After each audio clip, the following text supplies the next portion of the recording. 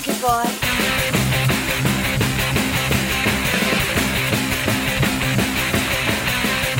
Welcome to Sons of Ditches with your host, Ronald Purley. Hey everyone, it's another week of Sons of Ditches. And this week, we've got an amazing story. Admittedly, I'm flabbergasted with our next guest story. Charlene Madden has admittedly spent most of her life living in a state of darkness. After experiencing over 9 years of sexualized trauma at the hands of her grandfather, a decade of domestic violence, and 3 decades of mental illness and suicidal ideology, she was just 2 days away from taking her own life when she attended a women's workshop where everything changed. Charlene, welcome. Thank you. Thank you for having me. Yeah, man, that is... I read that in the first place, and what an entrance. So much to unpack there. But I know it sounds pretty heavy, eh? Yeah, it does. You're talking about one of the biggest unknowns, or what people don't understand in this world, is that abuse of this nature as on children is rampant in the world. Yeah. And so thank you for speaking about it. I think it's very brave. And so now, did you ever? How old were you when it stopped? How about that? When it started, when it stopped? I was about 3.5 when I went to live with my grandparents, and everything came out when I was 12.5. My gosh. So did he go to jail? He spent, I believe, about 3, maybe 4 months in jail. Yeah. He got a pretty lenient sentence, because of course of his age. So they didn't want it to be a life sentence for him, even though it was a life sentence for me. But absolutely. Yeah. So that seems to be what happens. There's not enough sentencing, and there's not enough consequences for this sort of thing, and it's just sickening. Yeah. I'm certain that wasn't enough for you either. Yeah, I mean, at the time, I was just a kid, so it was pretty confusing time for me, not knowing what to expect, and then knowing that even after he got out of jail, he was still in the community. So there was that constant fear, that he had a canary yellow van. I was going to say pedo van. It's it is the pure definition of that.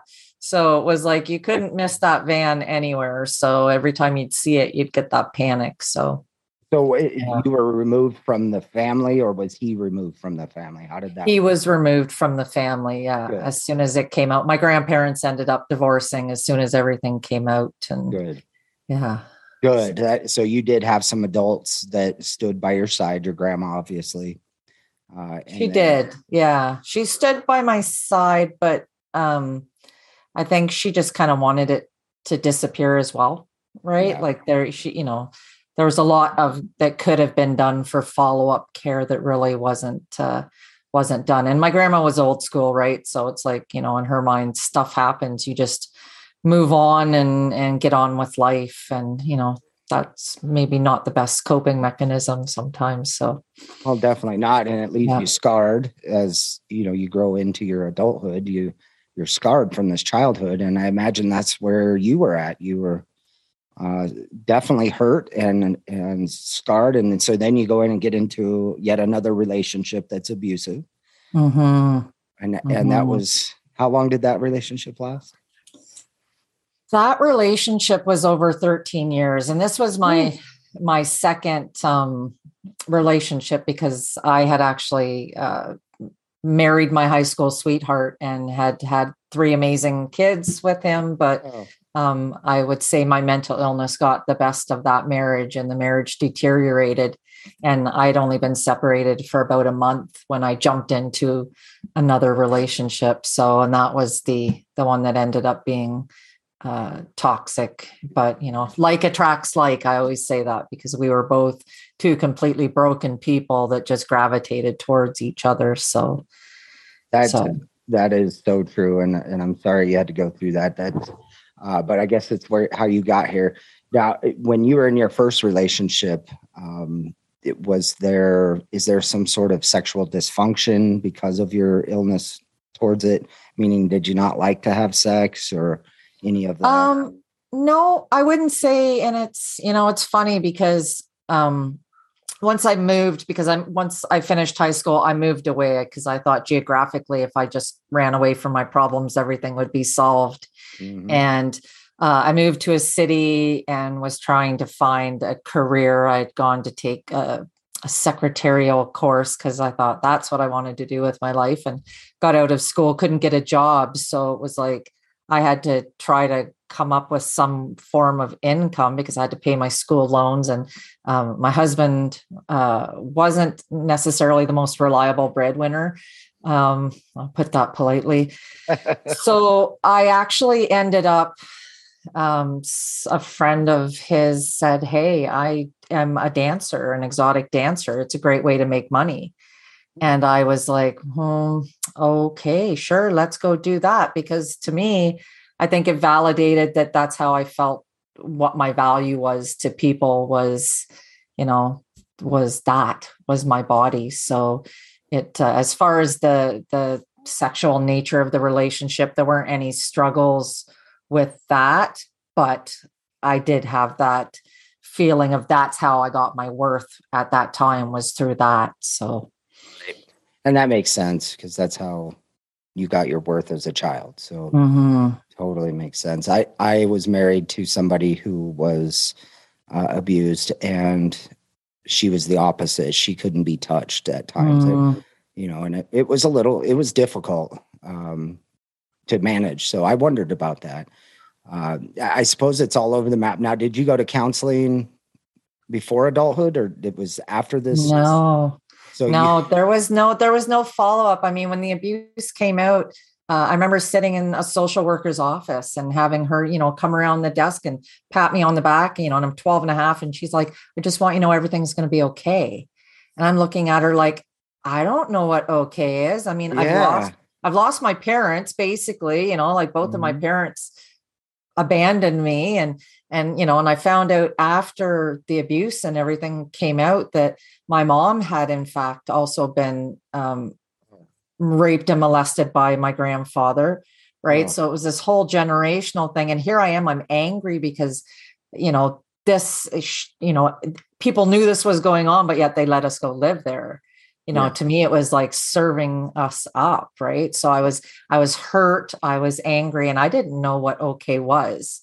Yeah. So, but as far as counseling, there was never any counseling at all. So, right. Yeah. And like you said, your grandma was old school, but,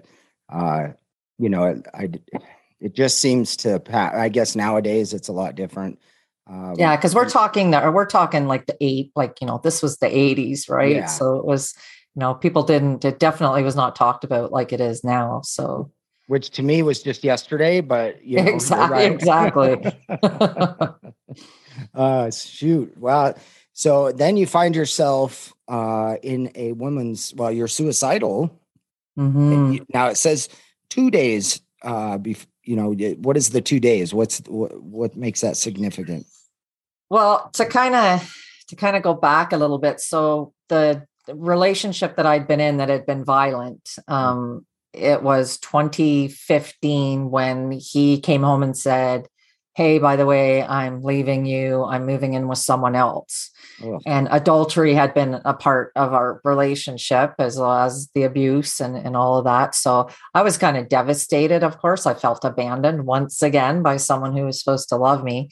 And I thought, okay, now's my chance to try to pull it all together, because I'd already had, a suicide attempt. And I thought, okay, I'm going to get my stuff together and And 2.5 months after he left, I had a police officer come into my place of work. And this had been a gentleman who had been involved in one of our domestic disputes. And he asked me to step outside, and he told me that he had just come on shift and saw a notice on the board that my ex-partner had committed suicide.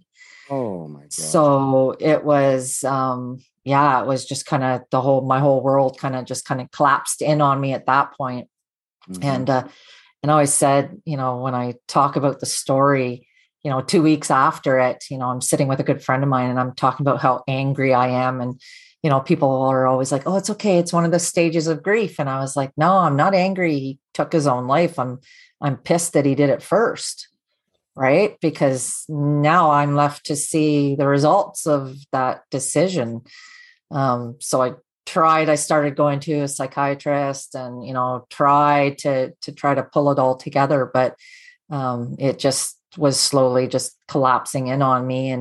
And I made a decision. I purchased a house with life insurance money that I had received from his passing. And I took possession of the house in September and then set a date a month later. I was going to take my life. I was going to go to the same place he did. I had my gun, had everything lined up. So about a week before I had the date set, a good friend of mine that I worked with said, hey, I'm going to this women's workshop. Do you want to come with me? And I was like, no, that's the last thing I want to do right now. Right. And she's like, please, I don't want to go by myself. And I'm like, oh, there's my soft spot, right? Is like looking after everybody else is always my priority. And I was like, okay, I'll go. So I went in there just thinking, I walked in on a Saturday morning. I've got my hunting rifle in the back seat of my car and I've just got to get through 2 days. And I, spent the first half of the day listening to people that did not resonate with me whatsoever. And then the second half of the workshop, there was 3 speakers in a row that just kind of hit every area of my life that I was struggling with. And they were so raw, so authentic and honest that it just completely resonated with me. And every speaker, I was like, hey, what about you? I could hear this voice in the back of my head. And I was like, and I got to that last speaker and it's like, wait a minute, I'm not here by accident, I didn't want to come to this event, but here I am. And I've just heard 3 speakers who have impacted my life completely. And it was like, I made a decision that day. It's like, no, there's more. Everything I've gone through has been leading up to this point. Right. And we can make a decision right now what we're going to do with what's happened. And then we can go for it. And that's kind of what I did. I was like, all right, let's go. Let's make the best of this. So yeah. And so you had that ass kicking moment that changed the rest of your life. And are these just strangers at this point? I mean, they're just speakers on the stage, right?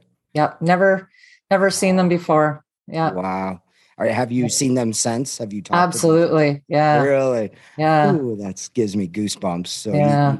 you tell them that they're responsible for they know them alive. Yeah. The actual first speaker that I saw that afternoon when I hosted my first live event, I had her come and be a speaker at that event. Oh, cool. So, and I wanted to make sure that she knew the impact that she had saved my life. So, wow. Yeah. I bet she was really flabbergasted or that was her purpose as well. Mm-hmm. Mm-hmm. And so now that's what you do. You help others, right? Absolutely. Yeah. Okay. And so exactly what is your title? You're a life coach. Is that correct? Yeah. I title myself a women's empowerment coach. I like to work with women who are, when I say, who do I want to get a message to? And I'm like, I want to get a message to the person that I was 5 years ago, because that's the person that I can relate to. I can relate to the woman that's struggling to feel that she's got any worth, that doesn't love herself, that, that has no goals and feels that she doesn't have a purpose in life. That's the person I can relate to. And I can say, hey, I was where you are. I know exactly how you feel, because that's the one thing when I was going to the psychiatrist. I mean, I remember asking her, how did you deal with it? Because knowing my past, I knew why I was screwed up. Like I knew why I was struggling. Right. I just needed someone to say, okay, here's what you need to do. You need to do this, this, and this, right? Because that's how my brain processes it. And I asked her, I was like, so how did you deal with your mental illness? And I remember she got this glazed look on her face and she was like, well, I've never struggled myself with mental illness. And I'm thinking, then how can you even relate? Like, how can you tell me how to get better? Because you read it on a page in a book, right? Yeah. Like I felt so disconnected. So I'm like, to be able to talk to someone and say, hey, I do understand how you feel. And this is how I got from here to here. You can relate to people that way. Oh yeah. It gives you so much credibility, and your purpose is to connect with them. At that point, once they have somebody to connect with, just like you, anything else can come out of your mouth and it would soothe them. You know? Just to have somebody understand them, where they've been and what they're going through. Now, are these all past or in other words, survivors that you work with, or what are the varying? I work with women who have gone through, like I just say, I work with women who are struggling. So that can be whatever struggles they're going through. So it can be learning how to release some of the past traumas that they've experienced. I mean, I'm not a licensed therapist. I tell people that all the time. And it's like, if you are, if I think you're suffering from something intense, I will connect you with, mental health services. But, it's for the women who want to just step out of where they are. They know they want more. They feel they're not living their true potential and their true purpose, because that's what changed for me, was that moment that, number one, I started to love myself. That was the number one key. And then I found my purpose. And it's like, because once you find that purpose, it lights a fire within you and you're like, let's go. We got stuff to do. So yeah, because you love what you're doing. You know you're headed down the right track. So your children, what were their lives like before and after mom goes through this? Their lives sucked. I mean, if I have the one regret, I never regret anything I did to myself, but I wasn't a good mom. I was extremely disconnected because I was so caught up in my own survival. I was just trying to survive. I was drinking heavily. I was a really severe alcoholic. So I wasn't present in their lives. And, and unfortunately, my daughters have kind of struggled. And, the hardest part for me was when my ex committed suicide. He had raised my kids for 13 years because their own dad was not present in their life. So, when they lost this father figure, I was so wrapped up in my own grief that I didn't take time to consider what they were experiencing. And of course, they were going through their own, struggles emotionally. So, and I've talked about that. And of course, my daughters both suffer from mental illness struggles. And I mean, I don't make light of it, but I always say it gallops in our family. And, but being able to relate, because my kids are all grown now, but being able to relate and have adult conversations, it makes it a little easier, because, I can't get back what I lost, but I can move forward and nurture that relationship now. So absolutely. And that, that's the amends part, right? We're not going to do that anymore. You're healed. Yeah. And I'm sure they are absolutely loving the fact that you're, on a healthier path. Yeah. I had my daughter come on. I had my workshop in November, and I had my daughter come on Sunday and do the Sunday morning and do a meditation first thing in the morning. And then she had to get off to go to work, and she messaged me later in the afternoon, and she's like, I just want to say how proud I am of you. And I was like, that's it right there. That's what every parent wants to hear, Absolutely. It's like awesome. So I am an alcoholic, drug addict. I personally don't believe you have to be something for the rest of your life. So I've overcome alcoholism and addiction. However, it ruined much of my life and made me a very selfish person, because all I cared about was my next high, what I was feeling that day. And I was extremely emotional. And luckily for me, the kids didn't see much of that. They were all very young when I got sober. And that, thank you for being there, but thank you for being a parent. it makes everything worth it. The struggle, the right choices. So basically you stopped the cycle from becoming a cycle. Now, does that mean that your children, you said they had some struggles themselves, but are they all back on in finding their purpose and you've helped them? Yeah. I mean, my oldest daughter is, she is a licensed practical nurse, and she's actually working on doing her psychiatric nursing is what she's looking at going into. My other daughter's in university in Calgary, Alberta, and she's looking at going into women's studies and doing some kind of work with women and helping them out. So, and my son, he's just plugging away. He's living life, making money. So yeah, that's I love that. That's great. I'm not one of those that thinks you have to go to university or college. Yeah, me either. It takes all types, and we need all kinds. So, absolutely. It's so wonderful. They've turned out to be great. It didn't damage them for life, and I mean that's the best we can ask for, really. Absolutely. Good for you. Good for you. And so, what's the future look like for you, Charlene? Where do you head from here?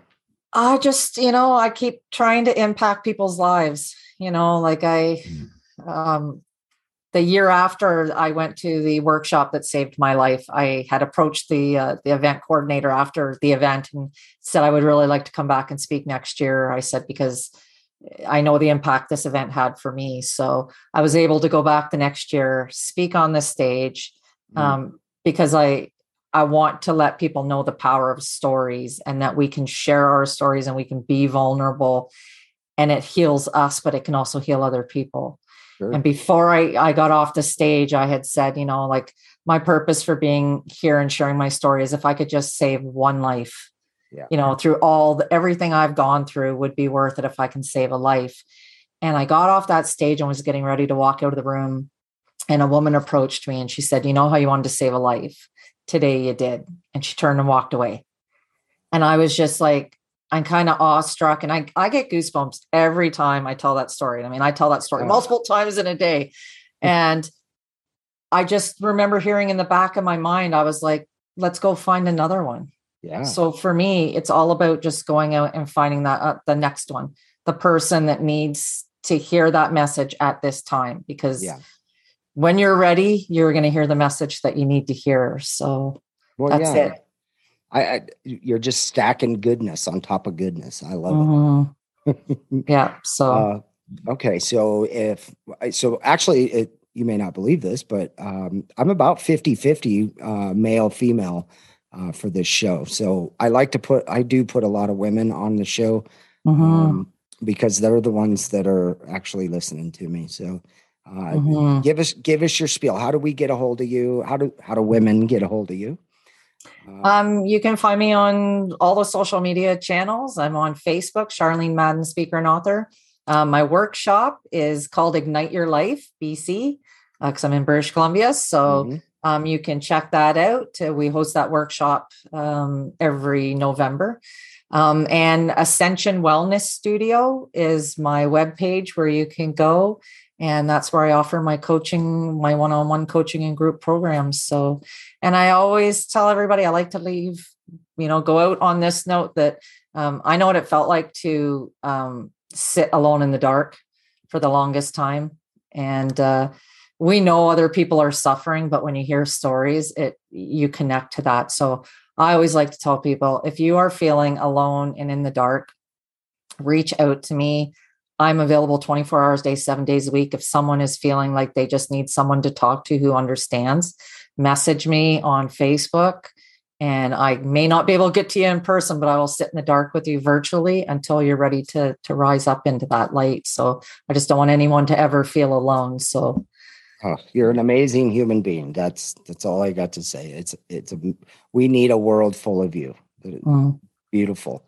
Okay. So I will put all these links in the post that you got here with. So we'll get you out there, Charlene. So the question of the day, everybody knows this is coming. I gave you just a tiny bit of warning. So $1 billion, you have a month to spend it. You can't have any extra money and you can't have any assets. Ready, set, go. Okay. I am a huge animal lover. Oh. I have like 3 dogs, a cat, and 5 goats. So for Holy me, cow. my passion is to be able to help both animals and people. So I have wanted to support a trauma therapy farm, right? So for me, it would be able to go out there and support to set up for someone to run a trauma therapy and just help bring animals, rescue animals, and rescue people, because that's what I would do. So all my money would go towards, I love my animals. So well, for sure. And that really is something that helps people, is to take care of animals, be around animals, even goats. absolutely. Yeah. I know. I say they're my therapy goats. That's what they are for me. So Oh, that's hilarious, man. There's a lot of people that have goats in their front yards and sheep in their front yards to mow the grass. So yes. Interesting. Thank you so much for being on, Charlene. Thank you for having me. Yes, ma'am. Charlene Madden, everybody. Click on one of those links below. Go see her, check her out. She also wrote a book. It's what's the name of it again, Charlene? Evolution of Spirit. You won't find it online, but maybe if you talk real nice, she'll sell you one. You can find it on my website. You can find it on my website. So there we go. Perfect. Thank you so much, Charlene. Thank you. All right.